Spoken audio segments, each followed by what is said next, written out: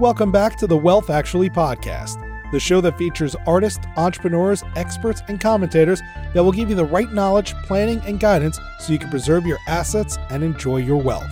Learn more and subscribe today at wealthactually.com. And now, here's your host, Fraser Rice. Welcome back to the Wealth Actually podcast. I'm Fraser Rice. This episode marks a big milestone. We've hit the 100th episode. I was pleasantly surprised to see that we have been downloaded in all 50 states and 114 countries. A big thank you to everyone who listens. As always, it's great for the show's momentum if you subscribe, leave reviews, and share. For this 100th episode, I'm thrilled to have my friend Brian Portnoy on the podcast. Brian is one of the world's leading experts on the psychology of money.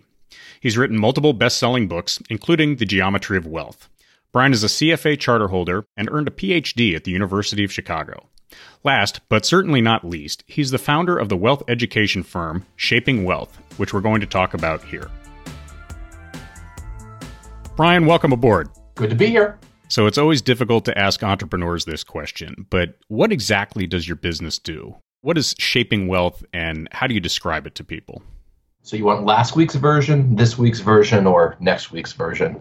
Well, we should always skate where the puck is going, but tell us what you're comfortable with. Yeah, for sure. I'm just joking. So Shaping Wealth is a content and coaching platform geared toward helping people understand and achieve financial well-being. In one of my books, Geometry of Wealth, I developed this notion of funded contentment, this idea that true wealth is the ability to underwrite a meaningful life, however you define that for yourself.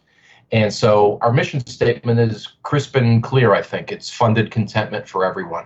And so we want to help people understand, process, strive for, and sometimes achieve funded contentment. The business is B2B in the sense that we are working with intermediaries in different markets or different audiences as amplifiers of that coaching, that content, and those messages, meaning that first and foremost, we're focused on the wealth management industry.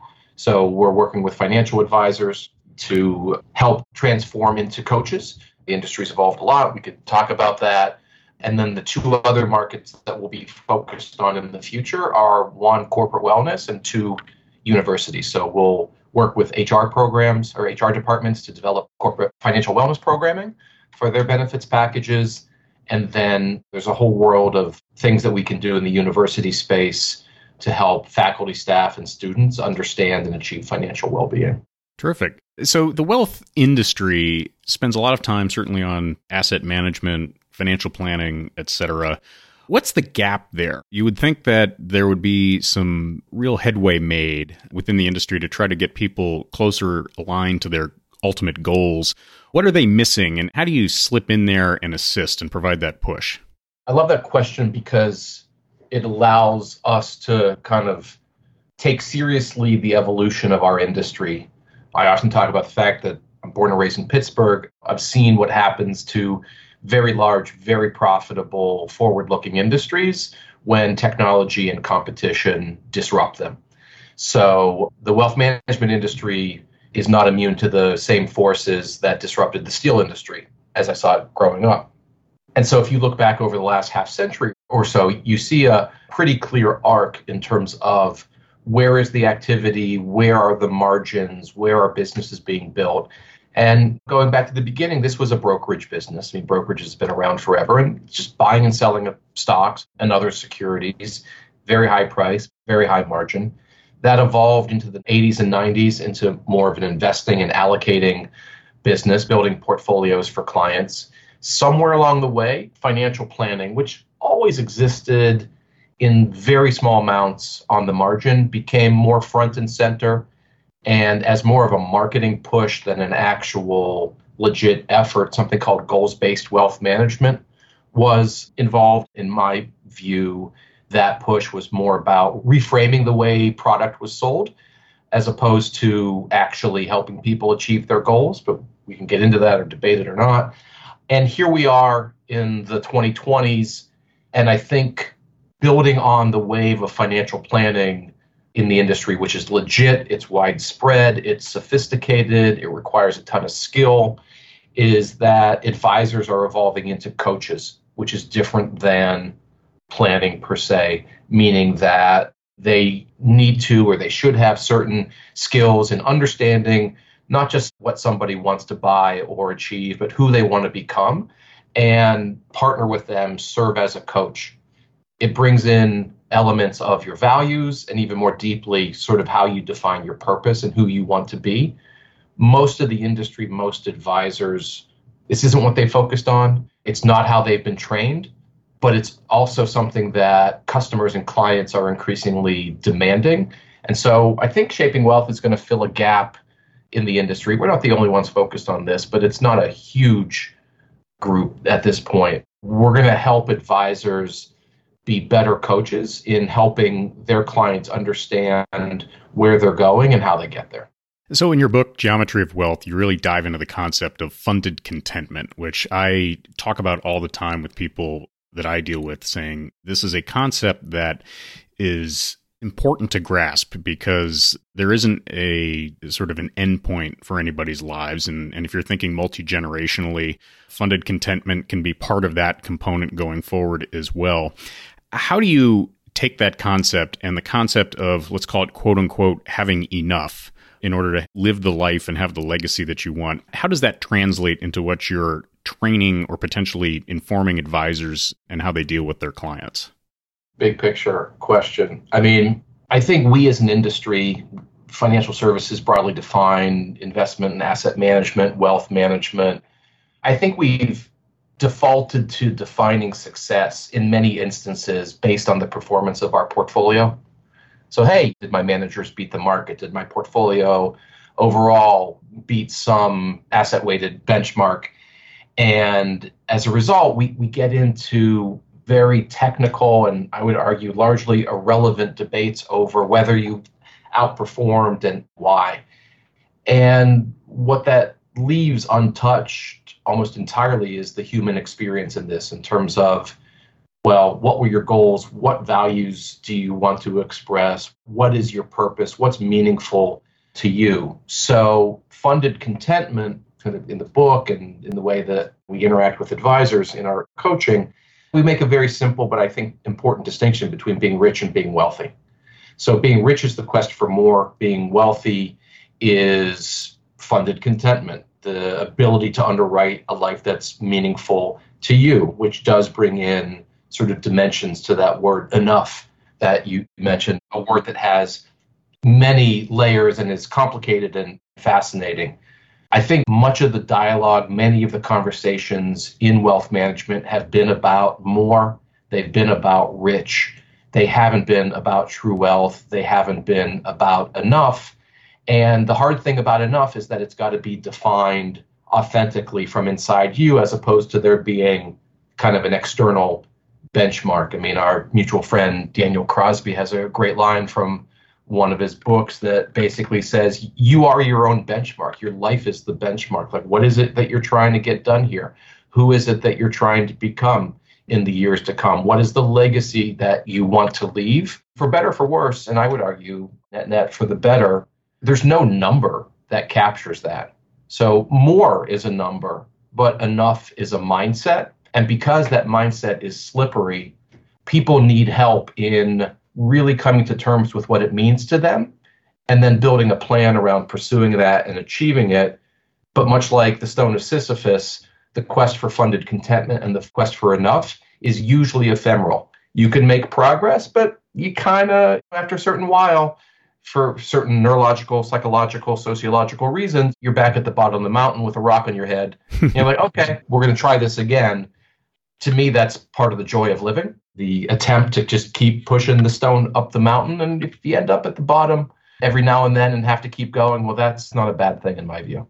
So the industry really is a sales-oriented industry. How do we reprogram advisors to change their questioning, to change both their information gathering process, but also their interaction with clients to get to what you're describing? And while sensitive to the business orientation of wealth management, getting people to that area where they're able to discover these truths for themselves? Well, where you stand depends on where you sit. And another way of putting that is that incentives matter. So it doesn't matter if you're a good person, bad person. The incentives of the situation you're in, the organization or the institution that you're in, is largely going to drive your behavior. So if the incentives of your company or your organization center around profiting through the sales of investment product, well, then that's what you're going to do. By the way, I'm not actually offering a value judgment on that. People need to make a living, and selling good product to good people, that's legit. However, if your incentives move away from selling stuff to helping people, so that regardless of what you sell, or if you actually have nothing to sell other than your time and expertise, well, then you created a space for a different type of relationship. I mean, if you have a sales quota and you have a product roster that you need to work through in order to hit or to meet or beat your bogey, that's the way you're going to do things. If, for example, a marginal piece of the industry that's, I think, growing relatively quickly is true fee-based planning. So there's no incentive to sell one mutual fund versus another. You're going to charge a basis point fee or a flat fee, an hourly fee, a retainer. There's a lot of experimentation now with different fee structures. Those fee structures, those incentives are going to drive the behavior of people. And I think those who want to get away from the sales culture have to choose to not be incentivized by making sales.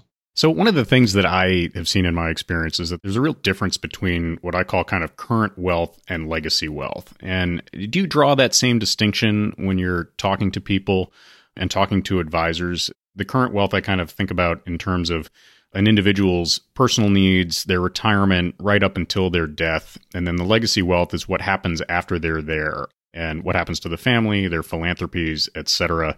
Is there a different mindset there? Does shaping wealth do something differently with those different types of wealth, or is that something that is part of a larger continuum? Let me answer it this way. One thing I've written about that we spend a lot of time on in our programming with our clients are the 4 sources of contentment in life. So when we talk about happiness and leading a joyful life, happiness is a big, complicated, vague word with lots of meanings, but we can make a distinction between experiential happiness and reflective happiness. And experiential happiness is just sort of your day-to-day. You have a personality set point. You're a cheerful person, you're a morose person, and around that set point, you have good days and bad days, depending on what goes on. And that's sort of kind of your daily experiential happiness. That your reflective happiness is sort of the deeper question to yourself that you ask every now and then. Am I leading the life that I want? Is this a good life? Is this going as I had hoped? What do I hope for? That's physically draining to go through that type of thinking. So hopefully none of us are sitting around every moment of every day asking, am I leading the good life versus actually just living your life? And so the mental model that I bring to bear on that are what I call the 4 C's: connection, control, competence, and context. Each is a deep dive, but if you kind of work through neuroscience and psychology, but also theology and literature, you see pretty quickly that there are 4 big things that drive a meaningful existence for people: our sense of belonging, our sense of autonomy, our sense of our work or our vocation or our craft being sort of definitional of our identity. And then lastly, and the connection to your question, is context, which is that broader sense of purpose. That historically over the millennia has been defined by 2 things: faith and place. So our religious context or the spiritual context of you being attached to something bigger than yourself, and then sort of the geographic identity, your patriotism, your hometown pride, things like that. But if you take that sense of being connected to something bigger than yourself, and you combine that with the first C, connection, your sense of connection, belonging, your tribe, small t tribe in a good way, like this is who I'm with. Well, those 2 things really add up to legacy. When you're gone, you're gone. But before you get there and you begin to think, okay, I have more money than I'm going to spend, so I need to do something with this, and I want it to be meaningful to me now. There are opportunities from a mindset point of view. Remember, more is a number, enough as a mindset. there are conversations to be had, there are concepts to be hashed out, especially through this sense of connection and context that are so deeply important to us, where legacy wealth can be such a good and edifying experience for the patriarch or matriarch before they go. The hard part is getting to those conversations and having them be productive. And when it's embedded in a multi-generational family, and my mind always flashes to Succession and just the utter disaster that family is, but I see it and you probably see it. More money creates a lot of problems, and if not problems, a lot more decisions. That's a lot to deal with. And so it's important that we introduce mental models, frameworks, concepts that allow people to simplify a complex reality and have much better conversations about those things. One of the points that I bring up to people all the time is that the legacy discussion isn't limited to the mega wealthy. By the time most people sort of get to the end of their life, there is something left. And that something left can be part of the discussion. And I think it'll be interesting to see how shaping wealth, I think, guides that broader sense amongst the clientele of a lot of these different advisors. And I'm very interested and fascinated to see how that works as you get implemented into that ecosystem. I appreciate that. And I'm curious to see how it goes too, because we have a little bit of content and programming and conversation starters on the legacy topic. I mean, we're effectively just getting going in terms of our push to get out into the world. But you're right to say that you don't need tens of millions, let alone hundreds of millions or more, to have a real legacy conversation. And when you begin to distinguish monetary or material wealth from other forms of wealth, then the legacy conversation becomes broader and more impactful, because most people have something to leave to the next generations if they so choose. Without giving away the secret sauce here, how do you integrate with advisors, or how are you planning on integrating with advisors with Shaping Wealth? Secret sauce. I mean, the argument of the book and the mental model for Shaping Wealth is on the cover of my book. It was meant to be given away. It's circle, triangle, square, purpose, priorities, decisions. This three-part mental model that we use to conceptualize and really achieve, at least for a while, funded contentment. So there you go. Everyone can have it for free. In terms of the integration, just blocking and tackling, we offer training and development for advisors who want to go from good to great. And there are other really smart, ethical, cool people and teams out there doing some similar stuff. Not that many, but a few.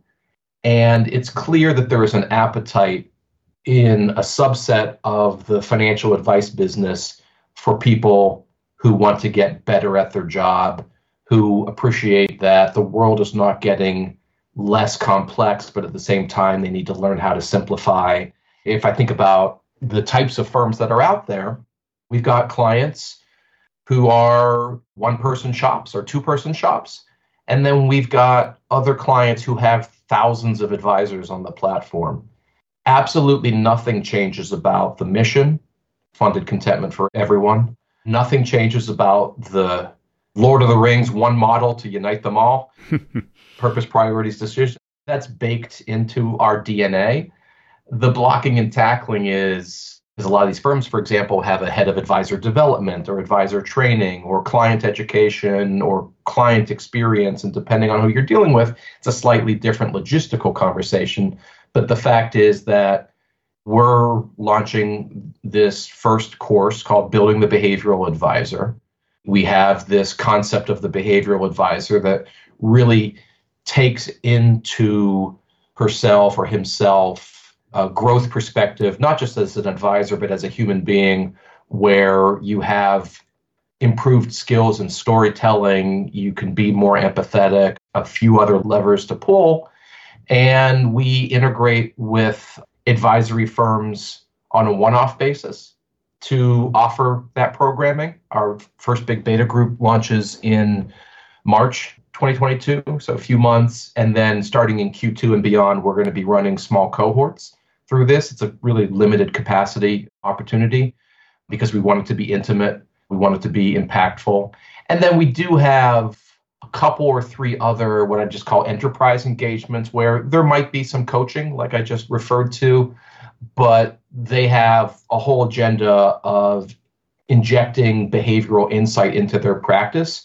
And we're kind of riding sidecar with them, creating content and other coaching experiences. Cool. Let's veer off on a slightly different path. Talk to me about this entrepreneurial experience of starting a business up, coming from maybe a little bit more safe environment and going out on your own and partnering with a couple of really interesting people who are in completely different time zones. How has that been? Terrifying and exhilarating every day, but fun as hell. In a sense, I should have been doing this all along. I'm a terrible employee. Don't like being told what to do. Any boss of mine over the years will tell you how awful I was in that regard. I like that I, and now we being Joy Leary and Neil Beige, we have this vision for good things for the wealth management industry first off, and then this broader vision that includes corporate wellness and universities. And I've always, going back 30 plus years in career and school and everything, I've been very comfortable with a blank piece of paper and pretty uncomfortable with executing somebody else's process. So I like having effectively a virtual whiteboard with Joy and Neil on a daily basis where we are building a vision for what an authentic financial well-being, content and coaching platform could be in the world. I think our aspirations are, pleasantly limited. This isn't an empire building thing. We're not building this to be a huge thing. I don't know what the word is. When you say lifestyle business, I think most people, maybe including myself, take that to mean you kind of want to be lazy, but you can tell people that you want to do something. But there is a certain lifestyle to it in terms of we want to be focused on the things that we believe really matter to help people lead better lives, or at least contribute one little piece to helping people do that. The experience of being an entrepreneur, not having a paycheck for quite some time now, but having saved for a long time and thought through this, I think it's pretty cool. I'm doing it. I've been thinking about it for a few years. I've been planning on it for a couple years. I got some great teammates. There are friction points. There are roadblocks and sources of confusion, and shit happens. Stuff happens. Sorry. I need to deal with that on a daily basis, but I don't want to jinx it, but so far so good. I love the uncertainty. I sort of wake up every day having a sense of what I want to get done, but I love the open space that I've created for myself and my team. Well, watching you from afar, rooting for you really hard. It's a thrill to watch a friend of mine sort of take the plunge on this and convert the IP into something even more world-changing. And I'm also really thrilled and thankful that you're my 100th podcast guest. You were a very early and ardent supporter of my book and my efforts, and that does not go unappreciated ever by me. So, Brian, thank you very much for being on. How do we stay in touch? How do people find you? How do advisors get in touch with you if they hear this and say, hey, you know what? I like what he heard or like what he said. I'd like to know more. Pretty simple. So the website is shapingwealth.com, and easy to contact us through the site. And then, just like you, very active on Twitter, which has just been a shockingly good, edifying, educational experience for years. I made friends like you and many others. And my handle, very simple, @Brian Portnoy. So shapingwealth.com, @Brian Portnoy. Terrific. Brian, thanks for being on, and continued success. Thank you so much. Thank you for listening to this episode of Wealth Actually, hosted by Fraser Rice, author of the book Wealth Actually and a leading private wealth manager. Head on over to wealthactually.com where you can subscribe to this podcast, get your own copy of the Wealth Actually book, and connect with Fraser directly. We'll see you next time on Wealth Actually.